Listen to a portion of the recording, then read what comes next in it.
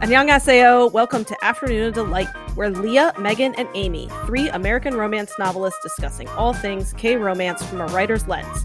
We fangirl over our favorite actors and actresses, talk up our trope addictions, and nerd out on K-drama deep dives.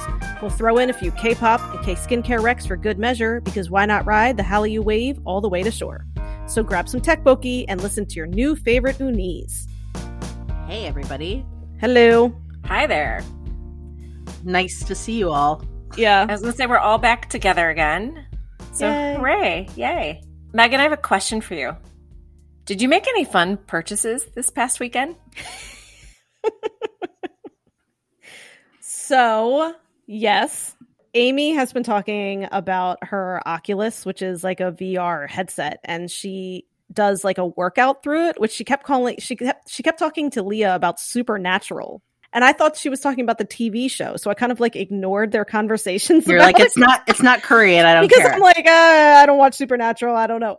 And then I realized that's not what it's like a workout program through the Oculus. So I mentioned it to my husband, and I need to understand. I need my listeners to understand. Like, if my husband gets one seltzer scent of. One LaCroix raspberry. One LaCroix raspberry scent that I want some sort of tech item. He's like all over it. Okay. That is like his wheelhouse. He also wants to research it. You know, he wants to look on Wirecutter and see like what's the best brand. I mean, he is like, so I just mentioned that, you know, I would like to do this because Amy said you like it, like gamifies working out, and It's the best. It is. Like, I will sing Supernatural's praises all over the place. Yeah, and I don't think it's like a appearance thing, but I do think he wishes like I also was like in better shape, which I do too. I just mean like so I can like ride bikes longer with him and that kind of stuff. So anything that's like also gonna get me like moving, he supports.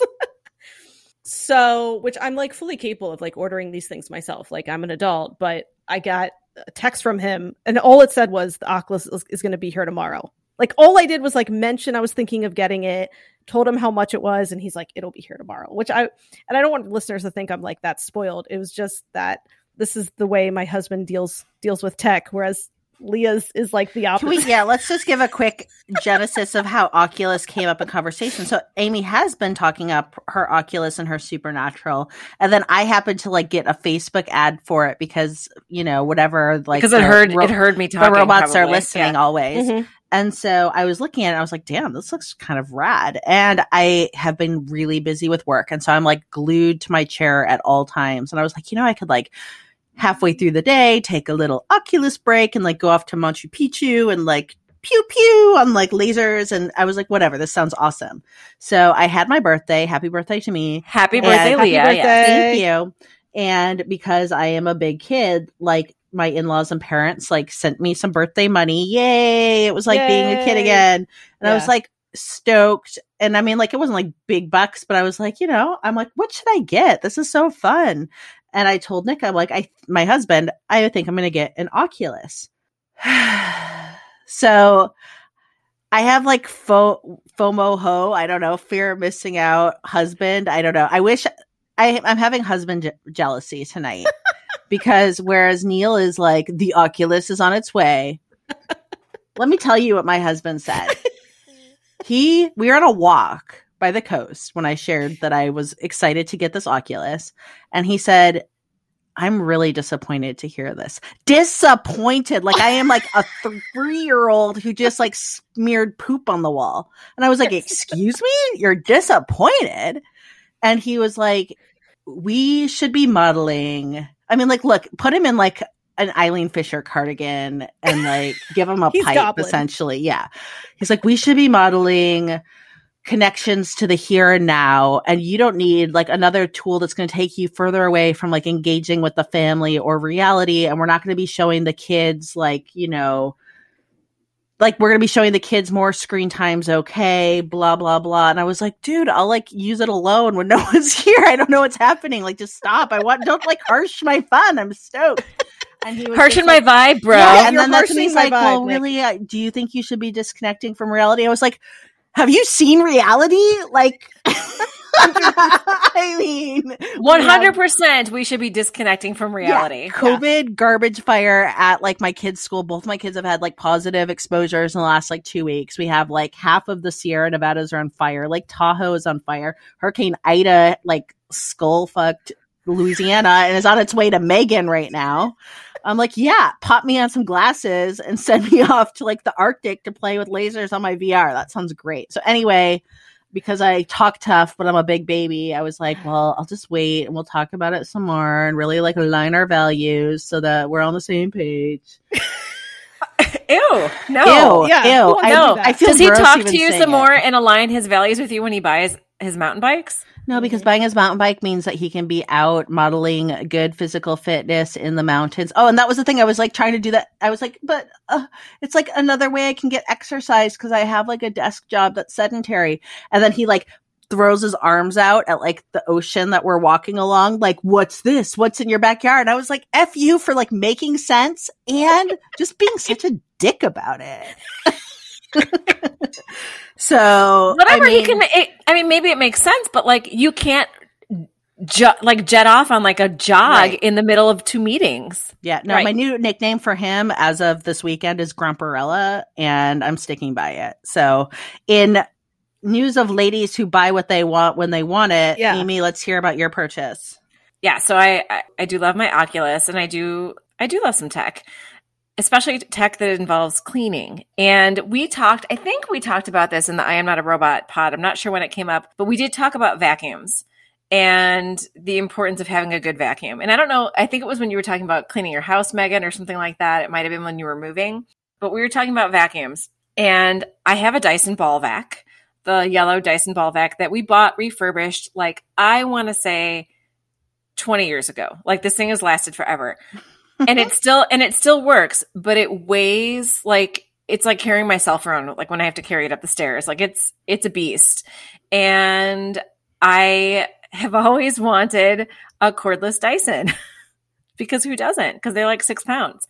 And I have 3 cats and I have carpeting and shit gets real around here with pet fur. So I unexpectedly got an email over the weekend with, not unexpectedly, but I never know when royalty checks are coming for books. Like it seems like out of sight, out of mind. Like I have my day job. I know when those checks come. Yes. And so when royalty checks come, it's like, ooh, little bonus. Yeah. And I got notification of a direct deposit for royalties from an earlier publisher that I was with that I usually get like a couple $100 here, a couple $100 there. And it was like a little more than usual. Wasn't a ton, but it was a little more than usual. And I had made it through the first 2 weeks of school. And I was like, Mama needs a present. And I'm like, you know what? I'm going to look on Dyson's website and see what they're doing with refurbished cordless vacs. I would like to say that my Dyson V11 pet hair remover cordless vac just arrived yesterday, and I cannot wait. And I shit you not, like I'm buzzing with excitement to vacuum my house this weekend with it. We've hit like That's peak so much fun. Adulting? I love it. midlife when we're talking about like buzzing excitement Oh, yeah. over the vacuum. But I'm right there with you. I would like well, I actually love my Yeah, I vacuum. kinda Well, want one. That's I'm not going to get into the vacuum. Okay. So anyway, So we're asking a lot of questions today, right?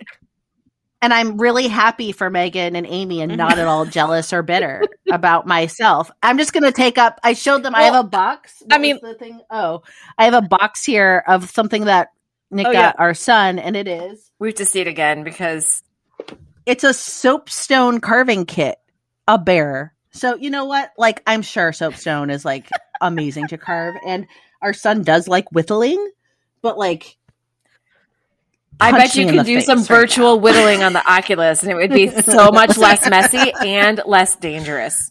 We got plenty of things going on that drive us crazy, but so it's obviously no way perfect. Like he would never ever buy that. I'm soap ready thing because I'm it would ready make a to mess. drive you out So, of your home, you Megan. know what I mean? Like, you know, you're gonna be with like your staff and like your little basket of berries, like heading out, and I'm gonna be like the coming in my like red Corvette, like you know, new wife's here, ready to like be showered Yep. with her Oculus gifts. Ready, Neil? Okay, well, I'll go out to California. Get ready to like make homemade dinners to... that like they're like, ugh, I guess these are okay. Tend the chickens in the backyard. I will spend time with my grumpy kangaroo Grumparella. That's my sound. Your birthday anyway. Money, your choice. I mean, 100%. Yeah, and I know the world is with me. And we're all going to work out. Like now that Megan has it, like the pressure is on. I know. No, the FOMO is like making me sweat. And that's what we're here for, though. Like I think we've said before, obviously, like we started this podcast because we love K-dramas, but we were friends before. And this, I know, unrelated to K-dramas. So we've known each other for a long time, and that's why. Yeah, we'll talk about this kind of stuff on the pod, which I think is fun. Because we're going to keep doing it whether you do or not. So because we're going to keep doing it. Yeah, and if anyone agrees or disagrees with the Oculus, weigh in. No, do not disagree. Tell Leah to fucking get it. I know, but these are our listeners. They're awesome. So I'm just gonna I want to come with be like, Nick, look, I just have 30 emails of people saying that we should just have it. So anyway. More questions. So many questions about what goes on Nick's mind. So many questions about what happens. We started out with some questions, but the main reason or the main theme of this episode is, we have questions about what happens in K-dramas, if that's a real thing in Korean society, all that stuff. So in this episode, we're going to kind of talk about things that we have questions about and that we did our research on. And we did pose this question to some of our listeners on Instagram. It's always a good idea to follow us on Instagram at Afternoon of Delight Podcast. Ping! That's our handle because we often do pose questions there before we record and like to make you guys, a part of what we do. So we did ask our listeners, do you guys have any questions on things that you've thought about as you're watching K-dramas? And a lot of you weighed in. We had so many, too many to answer on this, but so many that I think this is going to have to just be future spin-off snacks or something. Yeah, we can do more. So we do want to say thank you for responding.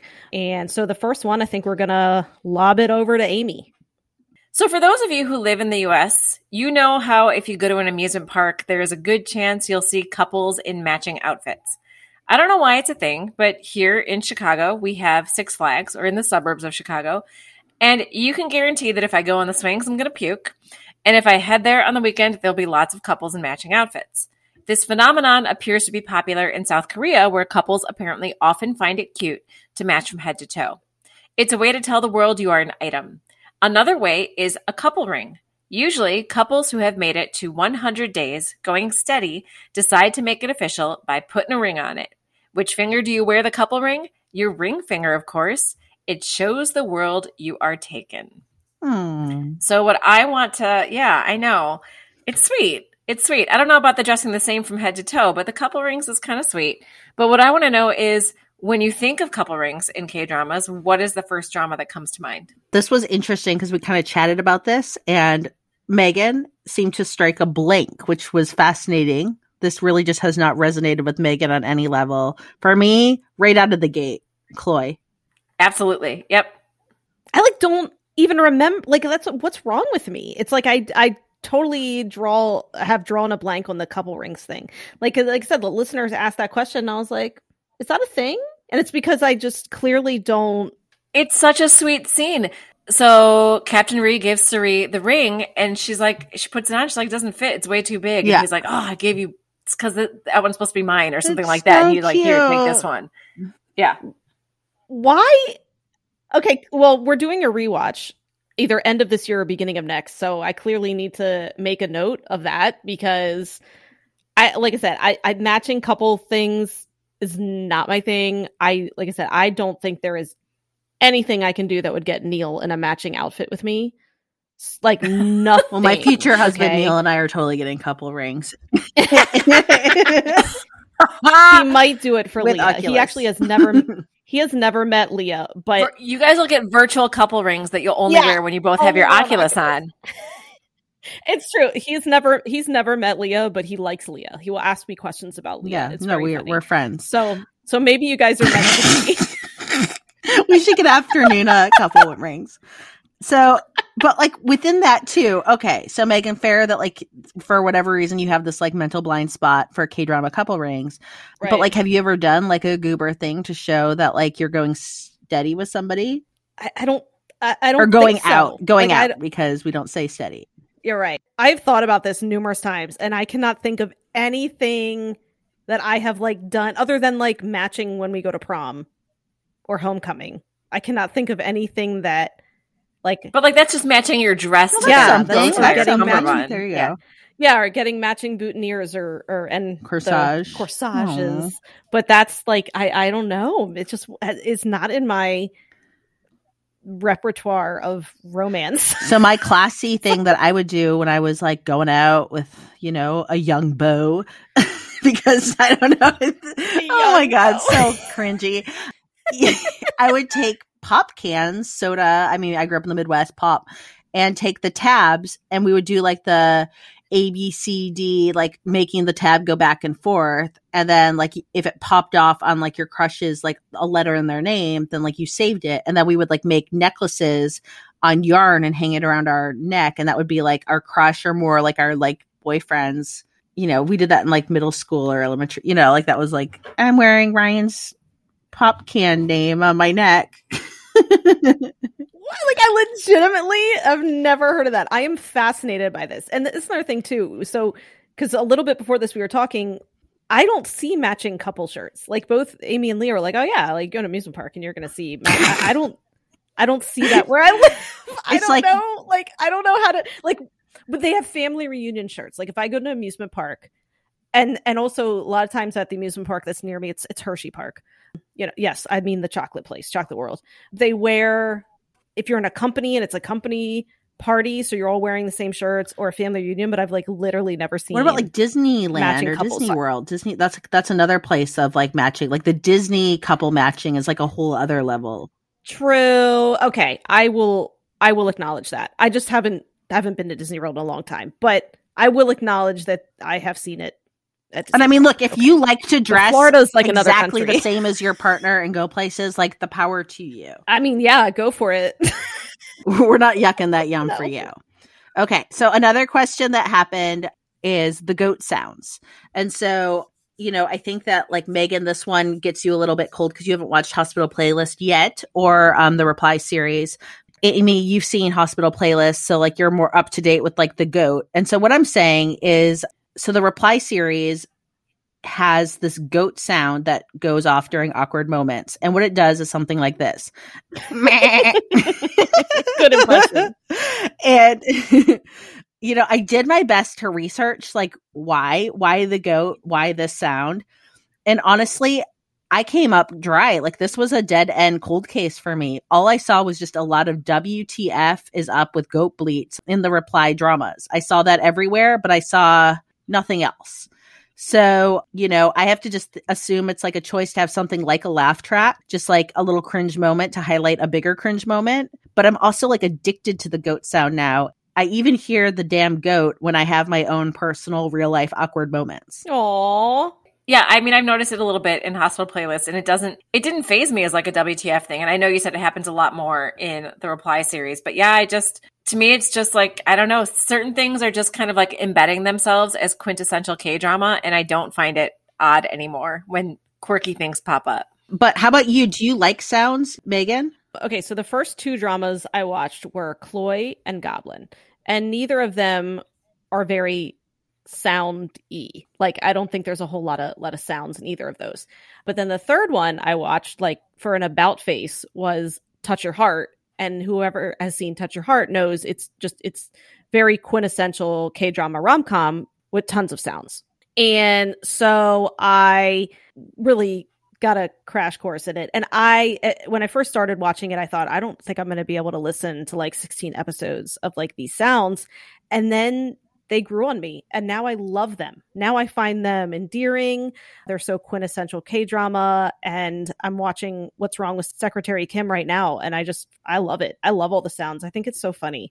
And it's unique to me, and it's something unique to K-dramas that I love. Like, I think, Leah, you mentioned you love the like blink blink sound, and yeah. I do too. Okay, so as I said, I am watching What's Wrong with Secretary Kim, and they have the claw machine scene that I just got to. And I mean, claw machines are like in every K-drama. So, and especially our favorite claw machine scene, I think, was in Tail and Nine-Tailed when there was a plague going on, literally people dropping like flies in the city of Seoul.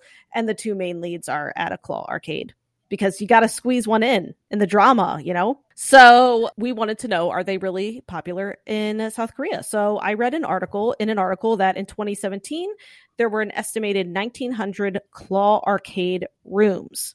So first of all, I read that there's one such place, which this was in 2017, so I don't know if it's like still in existence. Zhang Arcades has 3 floors in Hongdae. The first floor is filled with around 40 claw machines with different types of character toys. 40. This does not compute at all. I know. Yeah.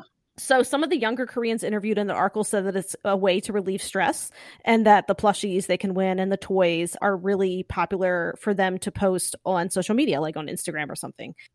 Sung-woo, who leases the machines and owns an arcade, says the boom began last year as interest and access to popular toys grew. Cheaper machines cost more than $1,300 and pricier machines sell for more than $2,200. Quote, if you own a claw arcade in a developed area like Hongdae, you can make up to 300 million won, about 26,000 a month, he says. So clearly it's lucrative. Wow. So yeah. Gotta love that passive income. Can you imagine walking into an arcade and there's 40 claw machines? How do you decide? I mean, that's crazy. Yeah. I don't know. I'm into it though. We're going to a claw arcade when we go to Seoul, for sure. Yes. 100%. 100%. The next question that we had was just like, what's up with saunas in K-dramas? And, you know, look, I've watched a hell of a lot of K-dramas now since my, like, you know, de-virginizing with Crash Landing on You. But when I think of saunas, I always think of Crash Landing on You now, just because, I mean, who didn't love the North Korean, you know, ducklings marveling at the free, and I put that in quotes, food in sauna, you know, where they like had the wristbands and they kept being like, look, I just have these wristbands and I'm getting more food, and ended up like costing like a small fortune. Yeah. But, you know, that aside, it really does seem like 24-hour Korean spas are a very reasonable place to take a little staycation or even bring the whole fam. And they're known as these great places for budget travelers. So when you check in, you're given a t-shirt and a pair of shorts and a tiny itty bitty towel. And you need to stay in those clothes while on site unless you're in separated gender bath zones or locker rooms, in which case in those spaces, you got to be naked.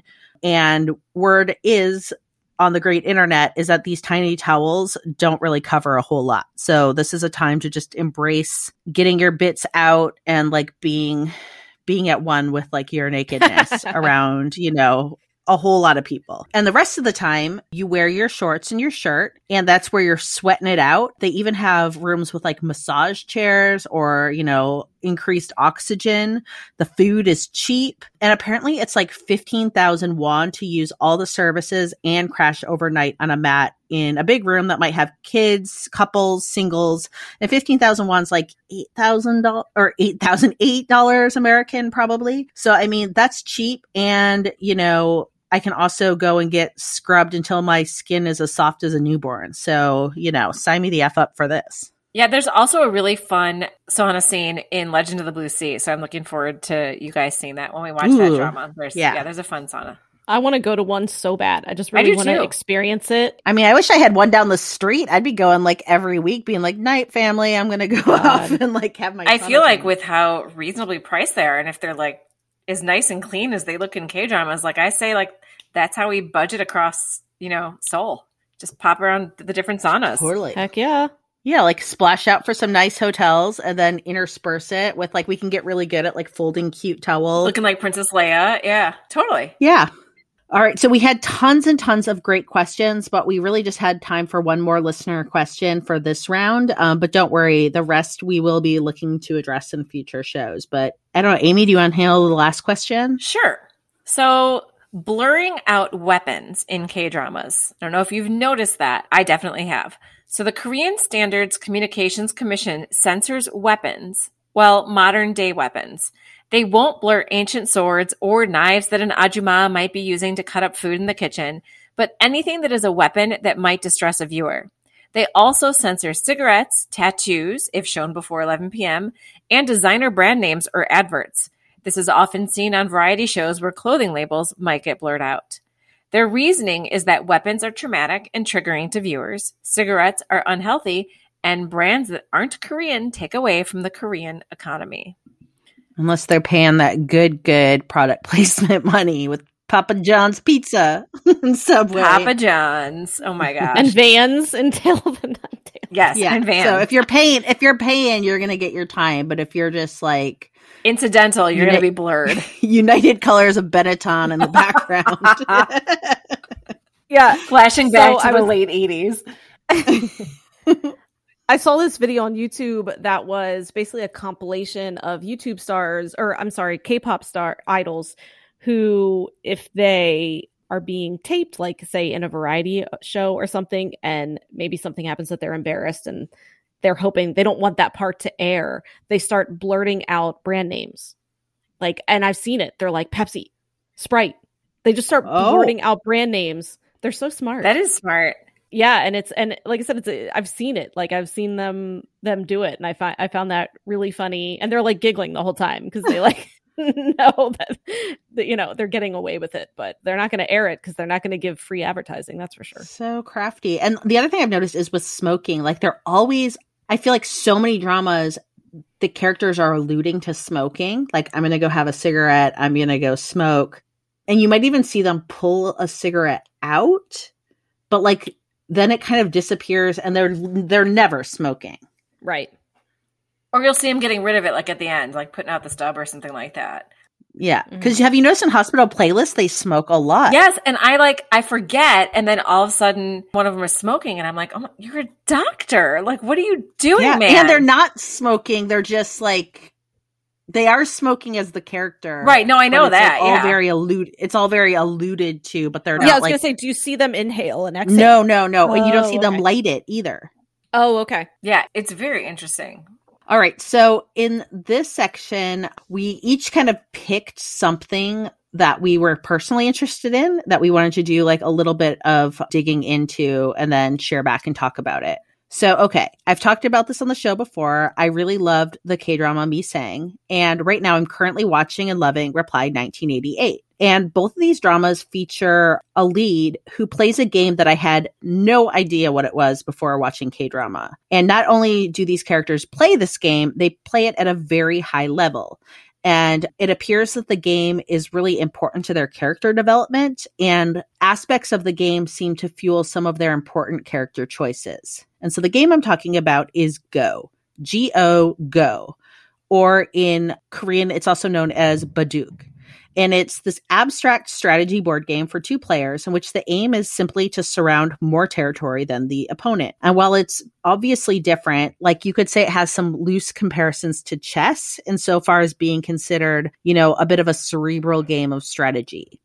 And Go was invented in China more than 2,500 years ago and is believed to be the oldest board game continuously played to the present day. In fact, a 2016 survey by the International Go Federation's 75 member nations found that there are over 46 million people worldwide who know how to play Go and over 20 million current players, the majority of whom live in East Asia. So, a question I have, before I get into any more is just like, do you know anything about Go, and had you heard of this game before K-drama? So I hadn't seen Go or Baduk before K-dramas, but when I saw it in Goblin, that's the first time I remember it. It immediately made me think of the game Othello. Have either of you guys played that? Othello? No, I know what you're talking about, and that it's kind of like those little like black and white pebbles. Yeah, like it looks really similar, and it's got a similar sort of strategy. And I loved this game when I was younger. And it's basically the game pieces are black on one side and white on the other. And when you surround, like when you get, so let's say you have a row of white and you've got a black on one end and you're able to get a black on the other end and you're black, then you flip your opponents to black and those are yours now. And it keeps going back and forth as you keep sort of surrounding each other. And the goal of the game is to have the most of your color on the board once everybody has like made their moves. So wait, I have a question here. Yeah. Is this racist? I think it is. I do. As you're saying, I absolutely do. Yes. Like, we're trying to turn it white and black. Yes. And so that's the funny thing. Before I decided to mention it, I did like a quick search and I just like put Othello game because I was looking for like problematic posts about it or whatever. And I just found like advertisements for it and stuff like that. Like it's still around. And so I love that you brought that up because like, hello, like if we're thinking of Othello, Shakespeare, like, yes, we start talking about this black and white, like, yeah, no, it's not good. It's not good. So yeah, for any like non-Shakespeare fans, like Othello is the titled character of a famous Shakespearean play who is black. Yep. So just some questions there. Yeah, definitely. Definitely. But it is a game that exists, sadly, in the United States. So I've never heard of this game Go. Well, I never heard of Othello either, but I had never heard of Baduk, but it was I actually just looked up what it looked like, and it's in Itaewon Class a lot. Essentially the older villain, he plays it all the time with everyone. He's like one of those villains, just sits at a desk the whole freaking drama and basically plays this with people that come into his office and then pretends and then says he's better than them. It's annoying. Anyway. So I'm not going to get into like the nuts and bolts of the rules because honestly, I haven't played and like I'm not going to like just like read out like instructions, but you know, we have playing pieces called stones. There are white stones and black. Again, a bit of a chess parallel or a non-racist Othello game. No, I don't know. And players take turns placing stones on vacant intersections on the board because it's like a grid. And once they're placed on the board, the stones can't be moved, but they can be removed. I don't know. It gets muddled. I doubt if you're listening at home, you like are going to rely on me to teach you how to play the game. The nuts and bolts of it all come down to the fact that the game is going to continue to play until neither player wishes to make another move. And when the game concludes, the winner is determined by counting each player's surrounded territory along with the captured stones. It's absolutely a lot more involved than that, but I'm not an expert. This is a hard, a complicated game to just try to like explain on air. But I think just to like make it a little bit more palatable for a podcast, a similar comparison has been drawn among Go and backgammon. And this is where I got like interested in just kind of like the fun facts of things is Go, backgammon, and chess are considered to be the three oldest games that continue to enjoy worldwide popularity today. And I saw somewhere like a breakdown that I thought was fascinating, which is backgammon can be seen as a quote man versus fate contest or person versus fate contest with chance playing a strong role in determining the outcome. Chess with rows of soldiers marching forward to capture each other kind of embodies that conflict of man versus man or person versus person. And because the handicap system tells Go players where they stand relative to other players, an honestly ranked player can expect to lose about half their game. Therefore, Go can kind of be seen as this epic embodiment in the quest for self-improvement or man or person versus self. That's so interesting. So I thought that was really kind of interesting. Yeah. And I guess Go has been featured in shows I've seen, and I guess they've just kind of like glazed over them over the time. So Go has been featured in some Western media films, such as Pi, that was like a early 90s kind of like mind melder movie, A Beautiful Mind, and Tron. And here's the last fun fact, but I thought it was interesting, is that 70s and 80s video game sensation Atari was actually named after a Go term. Atari creator Nolan Bushnell liked to play Go and thought some of the words used in the game would make a good name for a business. Company legend has it that he asked the clerk at the California Secretary of State's office to choose between, I'm going to try with the words, Sente, Hane, and Atari, and she picked Atari. That's so really cool. We had an Atari when I was little. We had an Atari when I was little, and we have one now because they remade like Atari and like the first like Nintendo and like ColecoVision and stuff like that as like one self-contained game system, like where it has a bunch of games loaded, so it's more like a computer, but it's like old Atari games on it. So that's awesome. Yeah. So I was trying to think of some questions to ask you all, but like obviously it's Go, so it's a little bit like of a tricky one to try to talk about. But it did make me think, Amy. So Amy and I have done some co-writing together over time. And we once co-wrote a young adult fantasy book together that is not published. And it featured a human chess game. And so as I was writing about this, it made me think about that, especially that idea of like man versus man or, you know, whatever. So I just thought, you know, let's take a little stroll down memory lane. Remember how we wrote a human chess game and you want to talk about it? I do. And it was like, it was a very violent human chess Really? game. I can't believe I didn't know about this. Because so Leah and I both had a very strong reaction. We did an obsessively strong reaction to the live action Beauty and the Beast movie. Yes, and to Luke Evans' Gaston. And we wanted to write a villain redemption story and have Gaston be the hero of the story. This was that? So it was like the idea that like maybe we never got the full story of Gaston and like, you know, kind of tried to like do like a spin on Beauty and the Beast. Yeah, but you guys didn't tell me this had a human chess game in it. We called it Kill the Beast. Right? We made you read it, didn't we, Megan? I feel like we made. We didn't. Who did we make? No, we wouldn't have. I don't think we made anyone. Wait, we probably sent it to you and you didn't read it, but you know, yeah, we sent it to our agent and like just basically scared the shit out of her because she's like, "What?" Because it was a rough book. It was rough. I mean, we might revisit it someday. It is a beast of a book. We thought we were geniuses. It was one of those moments where Amy and I were like, sometimes when you're writing, it's like a fever dream. It was like a fever dream writing it. How many words was it? Do you know when it was done? Oh, like 100,000 probably. Yeah, like 90, 100,000 words. Like we wrote a full, Oh yeah, because we set it up as a 3-book series where we were going to do all the other villains. Like we wanted to do like Ursula type of like, read this now. You know, the Sea Witch. Send this to me. I mean, as I talk about it, I know it makes me want to do it again. I know. It's all coming back. But yeah, so the idea was going to be that I don't even remember, but we made like a Joffrey type prince. Oh my god! We had like a Joffrey type prince that was the real villain, and he was the one who was forcing. The Beast was a bit of a patsy, in the plot. Yes, like he had been like cursed to be the Beast, but like because he wasn't the main character in our book, it was going to be like it was a bit of like the like subterfuge and like political intrigue of like the overall kingdom, and like the Beast had been like the prince who became the Beast had been kind of like wrapped up in it, and like whatever, he was beasting off to the side, but it was really Gaston's story. Yeah, God, I love it.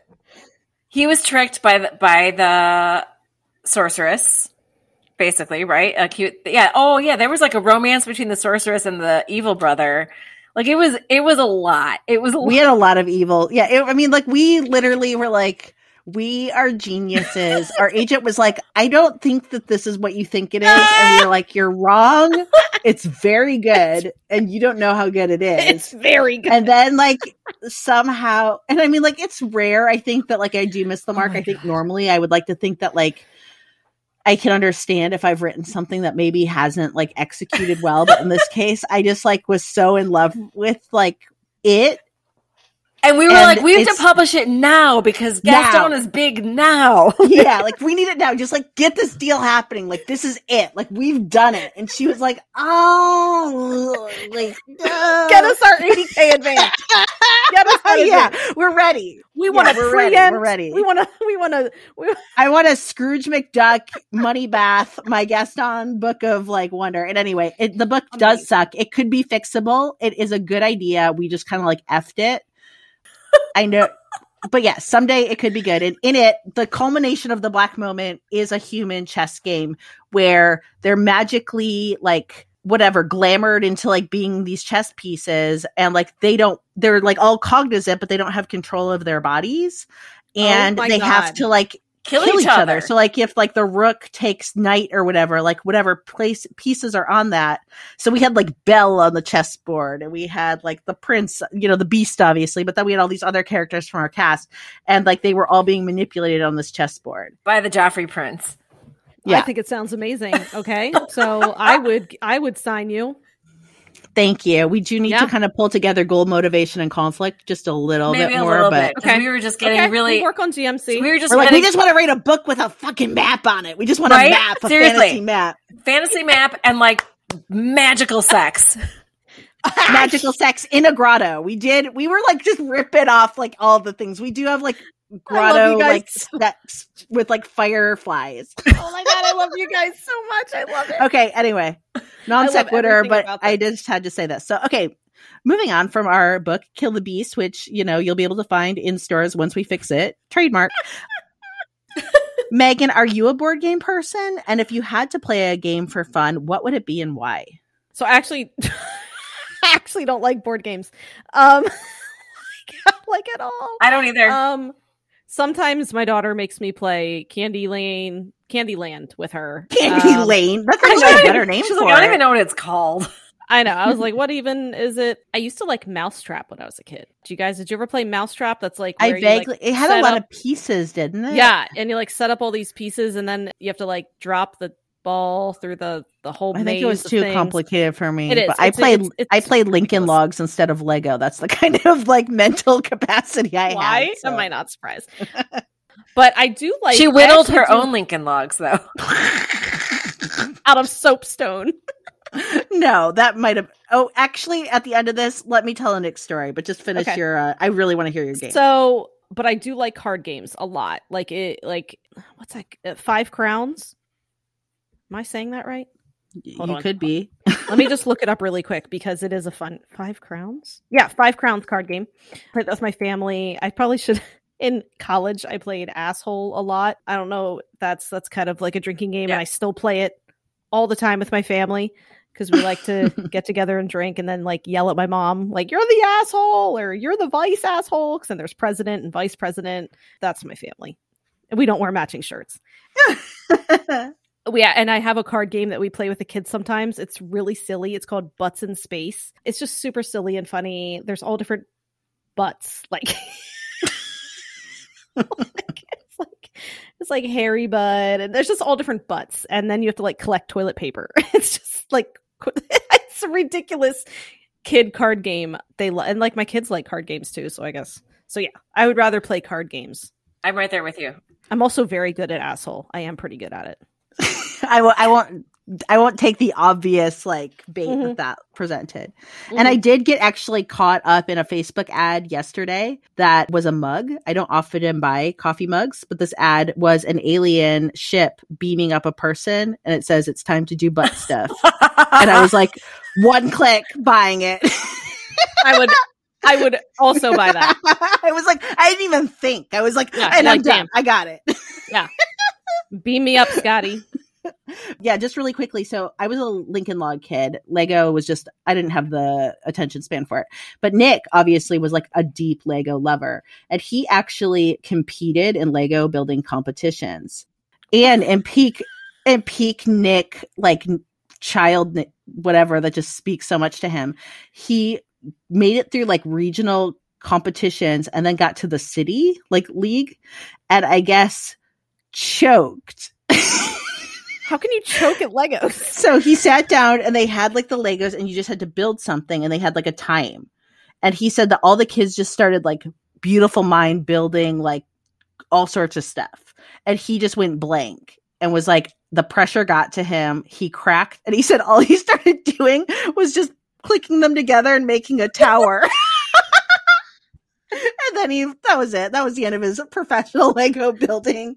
I feel like you and Nick are those people that I feel like have lived 3 lifetimes. Like you tell stories and I'm like, when in your life did you have time for this? Like you've done a million things. Building Lego at the mall as a child? Yes, we've done it all, Megan. We have done it all. Like what? I don't know. At my mall, they just have like the rescue dogs you can pet. Look, like, I didn't have never fun Lego. stuff like I that. didn't have Lego shit when I was little, nor did I have like Tiffany and Debbie Gibson singing at my mall when I was little. But Oh my god, Eddie That's so funny. Hoodle. Yeah, this is just going to be like the Rega Nick episode. But now it's time for our favorite segment. It's our K recommendation of the week, and Megan is back with another K-pop rec from one of my favorite K-pop bands. Yeah, I basically have to do this one. So Stray Kids had their comeback this week. Again, it's going to be much later when you listen to this, but still, their song is called Thunderous, and I adore it. It's very Stray Kids-ish. Bang Chan, our fearless leader, Makes me a dirty Juma. he's just not wearing a lot in the video. So in the music video, you might want to check that out. There's a line that just says, "I'm sorry, I'm dirty." and I'm not going to pretend to like say it like they do, but it is in my head nonstop. Like the way they say it, just it's on repeat in my head all day. Like I'll be cooking and I'm just randomly like, I'm sorry, I'm dirty. Like it's great. It's a great song as always because it's by Stray Kids, and it'll be on our Spotify playlist. So yeah, once again, it's Thunderous by Stray Kids. Whew. Yeah, Bang Chan. Always got time for Bang Chan. Look, I made a friend on Facebook today with a random stranger just because she posted a Bang Chan gif. And I was like, excuse me, is that Bang Chan? And she's like, yeah, it is. I love him. And I was like, I love him too. And then I did that gif from that movie that's like, did we just become best friends? And she's like, hell yeah. So you know what? Bang Chan's just bringing strangers together. Please quote the correct movie. That's it. Step Brothers. I love that Amy's like, pull the glasses up. Okay, before we get to our next questions, we thought we should probably turn the mirror on ourselves. Like, there are some things that the rest of the world looks at us for and is like, I want to know more. So let's throw a few of them out there. Yeah, so these are all things that other countries look at America and say, what the heck are you guys doing? And we can start with our favorite, which is garbage disposals. Leah needs to talk about this one. And since this is like the Nick knocking hour, so I'm going to keep it quick, but garbage disposals are just like a thing that I thought like houses have, except my house is not allowed to have them because I guess garbage disposals are primarily like an American kitchen thing. So it's a grinder at the bottom of your sink and you can like wash your shit down the sink and turn the grinder on and like away it goes. And my husband refers to it as American witchcraft. And when you're in Australia, there are not garbage disposals like readily available. Like I'm sure some houses must have them, but it's definitely not the norm. And I don't know if it's the norm other places, but it seems to not be. So garbage disposals I thought was one. We like to scrape our plates into the sink and grind them up and wash it down like lazy ass people. So I guess people are surprised that we boil hot dogs here. So I will say that's not my preferred method, but I would it's not say my preferred method. But if you go, likely probably you eat a hot dog like at a school or some sort of cafeteria, it's going to be boiled, or at a sporting event. Often they're going to have them in basically like the food trucks where it's like hot water. Okay, it's hot dog flavored water, and they use tongs and they pull it out dripping and they put it on a bun and hand it to you. And you eat boiled meat, and the water does really smell just not good. But this is nostalgia for me, so like all of that just tastes like a baseball game. So I'm like into it. Yeah, boil that meat. Yeah. All right, yellow school buses, I guess, is not a thing. Other countries like that's our thing. And yeah, do Americans really ride yellow school buses? We do. Yeah. My kids every morning. Yeah. My son missed it the other day, and I was pretty angry.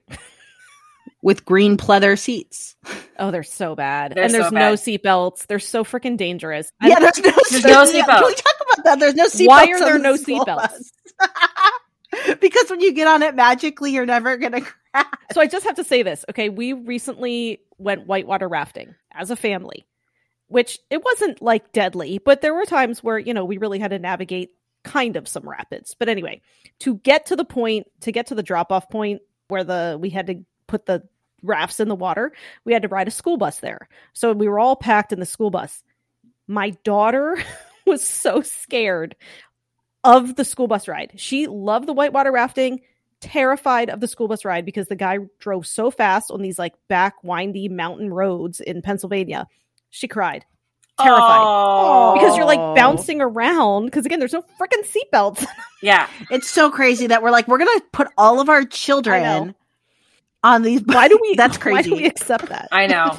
Okay. Prom kings and queens. It's a thing. So we didn't have this actually. We had homecoming king and queen, but not prom. We do both, or maybe we don't. No, we do both, I think. I think we just had homecoming king and queen. It's basically a popularity contest and you vote and the person gets to wear a crown and be awesome forever, I guess. Or that's when they peak and then everything is downhill after that because it's high school. Yeah, exactly. An aisle at the grocery store that has nothing but cereal on either side. A full aisle, yeah. Like both sides. Like it's not just like one, you face your right and you got cereal and you face your left and you've got like, whatever, canned fruit. It's all freaking cereal. And I love it. So is this just not, is cereal just really American? Like, do other countries just not eat cereal as much as we do? Because I friggin' love cereal. Well, it's all the brands. So I think it's all the different brands and types that we have. And we are, okay, I do, like, again, I'm just using my Australian lens, but I think that they can, like, represent probably a large amount of countries that look to our cereal with something akin to horror. So in Australia, they eat muesli, which is kind of like a cereal, but I would say it's like nuts and, like, unprocessed granola and, like, you know, it's kind of got, like, a Danish root or something. But anyway, everyone eats muesli that I know for breakfast. It's like a thing. And it's like eating, like, rabbit poop in a bowl. I don't know. I don't know. That sounds bad, but like, no, it's more involved. Grape nuts is a very mono experience. Muesli has like a lot of little. It's like different textures and stuff like that. Okay. Yeah. It's like granola, but without sugar, and like they're very big on like no sugar for breakfast. And so if we go there, I feel so much shame for the fact that my kids eat cereal, and I'm not even talking like my kids eat cereal that's like Lucky Charms unless they're at grandma's. I'm talking about like Cheerios. I'm like, I'm sorry, we're having the God, Cheerios is like an American staple. It is. I mean, to this day, like it's still one of my kids' favorite snacks. Same. 12 and 15. Do you like? Because I hate cereal. Do you like cereal? Oh my God, you don't understand how much I love cereal. I just had cereal before this podcast. I often this is like my family thing. I don't think this is normal, but I have cereal at night a lot. Like it's like my. So does my son. Like my snack. I love cereal.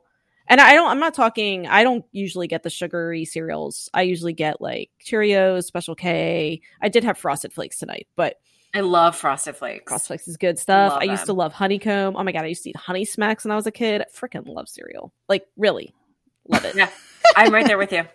All right. So yeah, come to America if you're not from here, and you can try probably like 500 types of cereal. You could survive I think it would overwhelm the hell out of somebody who doesn't realize what we are packing in cereal. So let's do one last one, which is red Solo cups. This one is so funny to me because it's basically we drink alcohol out of red Solo cups. I drank out of one this weekend. It's like. And it's like you just think like if you're having a gathering at your house and you want to have like disposable stuff, you're going for the red. Like you can get Solo cups in other colors. You can get blue. You can get yellow. No, I get the red. Gotta get the red. It's just a thing. I didn't even know you could buy other colors. Yeah, there's a couple other colors. Yeah. I mean, in college, that's like you played beer pong with red Solo cups, and that's just what we do. There's a country song, Red Solo Cups. Yeah. Oh, I love it. Well.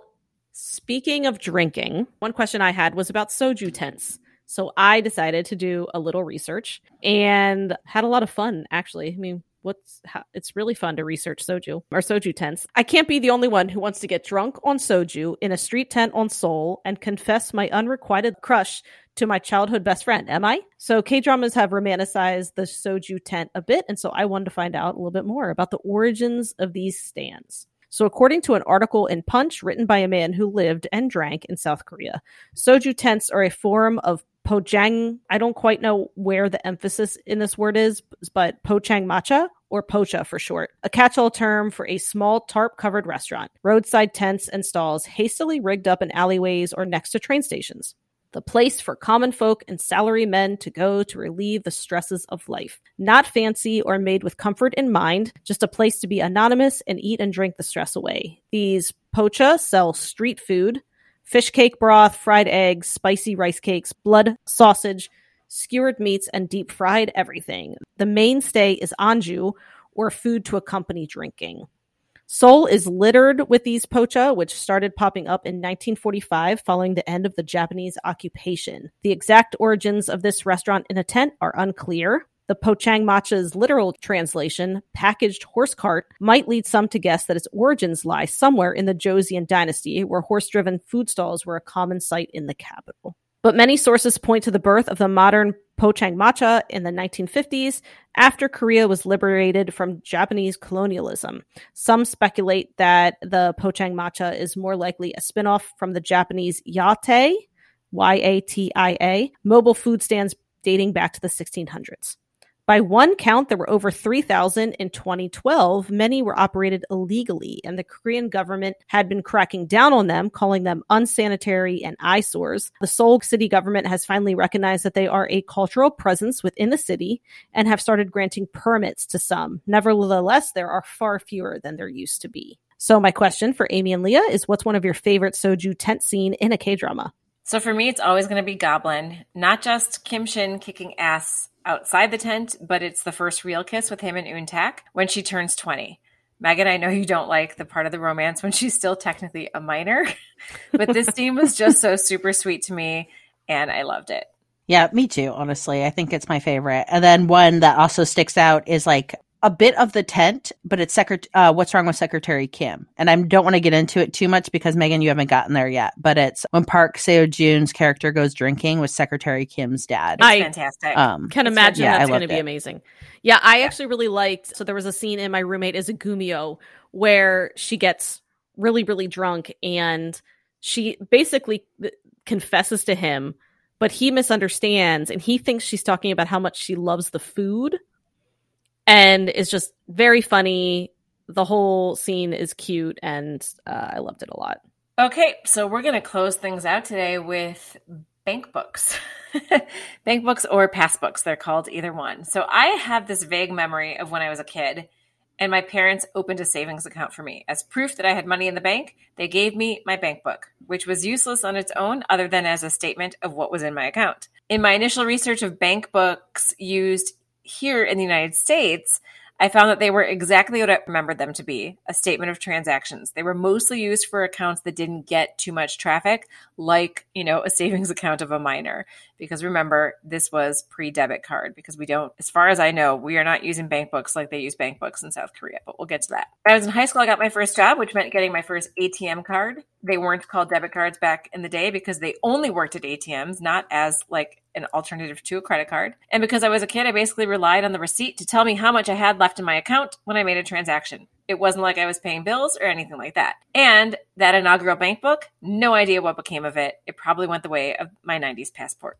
Fast forward to my 20s, where I am paying bills now. I have a checking account. I balance my checkbook in that check-sized register that goes in the back of the book. And now I do it all online. The bill paying, the transferring, the balancing, thanks Google Sheets. So color me perplexed when I watched Goblin twice, because it is my number one top tier, nothing has topped it yet drama, and Eun-tak's horrible, terrible, no good aunt is always hounding her for her late mother's bank book because she's sure Eun-tak is hiding all of this money. Now, I'll digress for a second to fill in anyone who hasn't seen Goblin, but really you should just pause the podcast and go watch it because you are missing out. Eun-tak, played by Kim Go-eun, is a 19-year-old girl who has been raised by her aunt since her mom died when she was 9. All her aunt cares about is money, and for a decade, she's accused Eun-tak of keeping her mother's inheritance from her since she thinks it should go to her for being Eun-tak's guardian. Also, Eun-tak can see dead people, like ghosts. You need to know this for me to go on, okay? We're all caught up? Good. And now, back to the bank book, or some might say passbook, or Tongjang in Hangul. Eun-tak has not been hiding anything. As far as she knows, her mom left her no such thing. But one day, in episode 10, thanks Drama Beans for the recap, when she and Kim Shin, Goblin of My Dreams, Gong Yu, go to pay their respects to one of her ghost friend's memorials, Eun-tak notices a school picture of her ghost friend with Eun-tak's mom. She makes Kim Shin open a portal to the library where she usually hangs out with this particular ghost, and Jung Hyun, her ghost bestie, is waiting. She admits to being Eun-tak's mom's friend when they were in school, which is why she's been looking out for Eun-tak all these years. Then she takes Eun-tak to a locker, and what's inside? A pile of bank books with enough money in them to pay for Eun-tak to go to college. Bank books. This still does not compute to me. At first, I thought it was like an anomaly, but then the bank books kept popping up in drama after drama, and I needed to know, especially when the books were prevalent in Goblin, which is only a few years old, what the deal was. And the most comprehensive information I could find comes from a post by the Institute of Basic Science, or IBS. So according to the post, and I've done a bit more research to back this up, South Korean banks don't issue personal checks. Like, people don't have personal checks in South Korea. Banks can print you a check if you need them, but South Koreans aren't walking around with their own personalized superhero or cuddly kitten checkbook. When you want to make a transaction at an ATM, you may use a debit card or you insert your bank book like the whole book. You withdraw your wand, the ATM prints the transaction into your book, and voila, an up-to-the-minute balanced bank book. I gotta say, I'm kind of geeked about this. I use a Google spreadsheet to balance my banking at least once a week, especially on the 1st and 15th of the month when I pay bills. And sometimes I'm off and can't figure out why, so I'll fudge a number to reconcile with what my bank says. But if I could just insert my passbook into the ATM and have it print out all the transactions I've made that week, how much easier would that be? Sure, I'd probably forget or get lazy, but in a perfect world, I'd slide that sucker into the slot, have it do its business, and save myself a lot of head scratching about why I'm 73 cents short in my own attempts to reconcile my accounting. I still don't get Untac having piles of bank books in the locker when really doesn't she just need the most recent one? But still, I'm fascinated by this practice and wonder if I would like it more than the way I do my banking now. So my question for you two. With all that being said, I'm obviously super type A, and especially so when it comes to managing my finances. If I were to ask one of you or both of you right now, could you tell me that you have your checking account balanced to the penny, or do you live on the edge, trusting that what it says online is what you actually have? I feel like, do you even have to ask me this question? I mean, what do you think? I know. I mean, like, you think I do math? No way. It's a theoretical exercise for me at best. So Nick recently has been like, we need to start to like figure this out more because somehow I've been tasked with our money management. And I like to just like play a game that's called Let's See What Money We Have. That sounds like me. And I'd say that sounds like my strategy. So, do we have money? Yes. Or no, we don't have money. Sad. So I have two main checking accounts, because I have like where my direct deposit for my day job goes, and then I have one where my direct deposit for my writing stuff goes, so I can keep all that separate because it's easier when it comes to taxes. And I balance them to the penny on a weekly basis, and it makes me happy. Amy. That doesn't surprise me. But like, does it surprise you at all that I'm just like, oh, no, I have about this much? And I love that when you asked the question, I was just like, like, because my cousin was telling me in Michigan how she takes out her check. She's like, "What do you mean you don't have a checkbook?" I'm like, I don't know. I mean, like, I've got like checks that like sit in different corners of my house that like when random school shit happens where they only take checks, I dig it out. Right. That's the only reason I use a checkbook, and I lose it all over my house all the time and end up having to order more checks. So if somebody were to like come in my house right now, you'd probably find like random checkbooks and piles of shit all over my house. So I totally do that because I don't really use checks, and I don't ever carry cash either. So I do everything either through my debit card or electronically. Like there's an Amazon box coming every day. Like you look like you sit down and you just are like, this is what I've spent and this is what I have. So I will sit down. If it's time, like I paid bills yesterday because I paid them before the first of the month, because why not? So I paid my first of the month bills yesterday because I was home with a sick kid yesterday. So I'm like, I'm going to get some shit done. So I open up I log into Chase Online, and then I open my Google spreadsheet and I check that I have all the same transactions. And no way. Yeah, I do. And then I check that we have the same balance. I would never do that. Neil, I'm now marrying you. You just marry me now. Because I can play Oculus with you and have this. And I'll do the finances. And oh my God, no. I honestly, if Neil died, guys, you don't understand. I would have just zero idea how much. Well, what's even worse is I'm the one driving our ship. No. But like Neil does not trust. Neil would never trust me, and he shouldn't. He shouldn't. I would love not to, but at this point, that's my. I don't even know. That's a whole other. Yeah. Before I bought my new Dyson over the weekend, I had to make sure everything was hunky dory. Yep. So thank you for the bank book thing. I think that is really fascinating. And now that we're kind of getting to the end, I wanted to do, I was trying to think of like, what's a book rec? And, with the theme of I have questions, I felt like we need to have a book that's I have questions. So here's my caveat. I have so many questions about this book, and I have not read it. However, I will read it, and I'm going to take this pledge, and I will come back on this podcast, and I will update you all on this book. So this is a book that's been going around TikTok and getting a lot of hype, and it is called content warning for this entire thing. Right. Okay, If you want to forward ahead to what we're watching, please do. Go ahead, because this is I got questions. This is called the Morning Glory Milking Farm. Cambric Creek Sweet and Steamy Monster Romance Volume 1 by C.M. Nascosta. It just came out like in the last, couple weeks? And it currently is sitting at 2,652 ratings on Goodreads. So not bad for a book that the cover is homemade.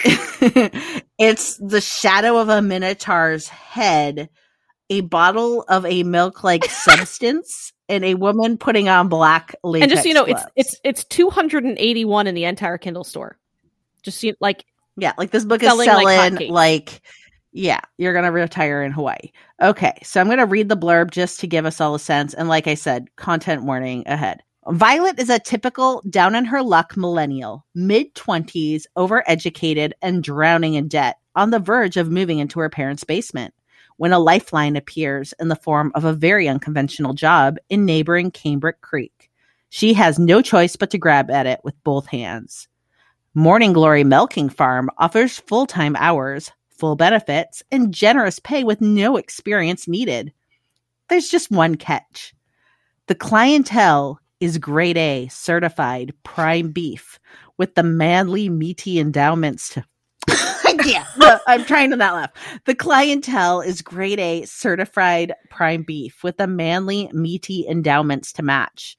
Milking minotaurs isn't something Violet ever considered as a career option, but she's determined to turn the opportunity into a reversal of fortune. Gotta love a plucky heroine. Mm-hmm. So when a stern, deep-voiced client begins to specially request her for his milking sessions, maintaining her professionalism and keeping him out of her dreams is easier said than done. Violet is resolved to make a dent in her student loans and afford name-brand orange juice, and a one-sided crush on an out-of-her-league minotaur is not part of her plan, until her feelings aren't so one-sided after all. This is the best part. Morning Glory Milking Farm is a short human/monster romance novel featuring a high-heat, slow burn with a lot of heart and a guaranteed HEA. Content warnings include cock milking, non-human anatomy, size difference, and a lot of fluid. It is the first book in the Cambric Creek Monster Romance series and can be read as a standalone. Amazing. Wow. The fact that someone came up with this, like props to CM Nascosta, like, come on. I never would have come up with this. I never would have thought of something like this. The very first review that's like the highest rated is Ruby Dixon. And it says, what did I just read and why is it so great? It's exactly what you think it is, but it's not creepy and the hero is an absolute gem. And like, this is the thing that's got me having questions is like smutty WF-ery is like kind of like a thing that comes and goes throughout Romancelandia. Like I remember when Moan for Bigfoot hit it big and that woman like paid for her kids' college education off of like this book called Moan for Bigfoot, which was a non-con Bigfoot book with buckets of Bigfoot fluid. And it was like 9 pages. I mean, it was like so short. I read it in like 5 minutes and was like, what did like bleach my eyeballs on that one. But this actually looks like it's WTF and somehow good. Like people are like, I hate how good this was. I was invested. Like, that's what I'm saying. I have questions that need answers. I'm going to volunteer to read this and report back because this sounds like the kind of like, what the fuckery that like floats my boat. Mm-hmm. I'm into it. All right, then. I need to read it too. And poor Amy's just like, dear God. All right. Okay. So what are we all watching? So I'm still slowly making my way through Into the Ring. I'm 2 episodes in. I will get there. It's been a rough go of it getting started with school, but I am delighted by this drama and looking forward to continuing. It's so great. So great. As I said before, I'm watching What's Wrong with Secretary Kim. I absolutely love it. I mean, I am incredibly delighted. And Park Seo-joon, just based on the other roles that I've seen him in, and then in this, I mean, he's the best. He's the GOAT. He's so talented. I just adore him. And yeah, I can't wait to talk about this. We are going to do a deep dive on this coming up, and I can't wait. And Hospital Playlist 2, unfortunately, is taking like a week off, which is torture for me. So I am watching Hometown Cha-Cha-Cha, which was meh for me on the first episode, liked it a lot on the second episode. So I think we're off and running and it's happy. And I'm also watching Reply 1988 and just super loving it. I'm not that far in. I'm starting episode 5, but you know, a bit of a quiet drama, super character driven, and yeah, I'm getting what the hype is about, and I think I'm really going to fall in love with it. Yay. And aren't we doing Secretary Kim next week? Mm-hmm. I think so. So that's going to be our next show. I can't wait. I'm not you done, know, like but... listening to Megan, Leah and I watched this drama like months ago. It was like one of our first ones, like after Chloe and Goblin, I think. Yeah, it was more than months ago. I'd say it was like a year ago. It was all, well, because we started watching K-dramas like I think about like around like October, November, right? Like last year, I want to say. Maybe, yeah. Because I had my Lee Min-ho like deep dive in December. So so we definitely did Chloe and Goblin before that. And then we watched Secretary Kim, I think was maybe our third drama. And we both liked it a lot, but we didn't have like Chloe and Goblin reactions to it. And we didn't know Park Seo-joon. We didn't know Park Min-young. We didn't know that they were going to become, you know, two of our favorite actors. And so now listening to Megan react to it is making Leah and I both want to watch it again. Yeah, I think we're just going to have to fit in episodes because I knew it was fun. It felt like a very, I don't want to get into it. It felt like a very candy, fun thing, but we had just watched all these emotional things. Yeah, and so, right. And I totally get that. I just, it's incredibly delightful. And like I said, I've now seen, delightful. And I also get why you reacted the way you did to Park Min-young in Healer. Because she's also just, I mean, in that she was just so young and like bubbly and kind of tough. And then in her private life and in this one, she's like very polite, wearing her heels everywhere, her little pencil skirts. I mean, just her pencil skirts. I wish I could wear a pencil skirt. Oh my God. Like she wears a What pencil is the skirt. deal with that? And the woman runs in heels. I am like, how? Like, teach me how. Anyway, I can't even, I'm just I do think my perspective on it is different just based on what I know about Park Seo-joon. To see him take on like a Park Seo-wee role in Itaewon Class and fight for Dongman, and then to see him do this chaebol to perfection, I'm just dying. Like, I love it so much. Yeah. So it'll be fun. So excited to talk about it. Yeah. But that is it for today, everybody. So we are going to call it a day, call it a night, morning, whenever you're listening to us. And we're going to say, Annyeong! 감사합니다. Thank you for listening to Afternoon of Delight. Make sure to subscribe for more great K-romance conversation. And be sure to follow us on Instagram and Twitter at Afternoon of Delight Podcast for more information on our podcast, behind-the-scenes photos, and, of course, pics of our favorite oppas and anis. Annyeong!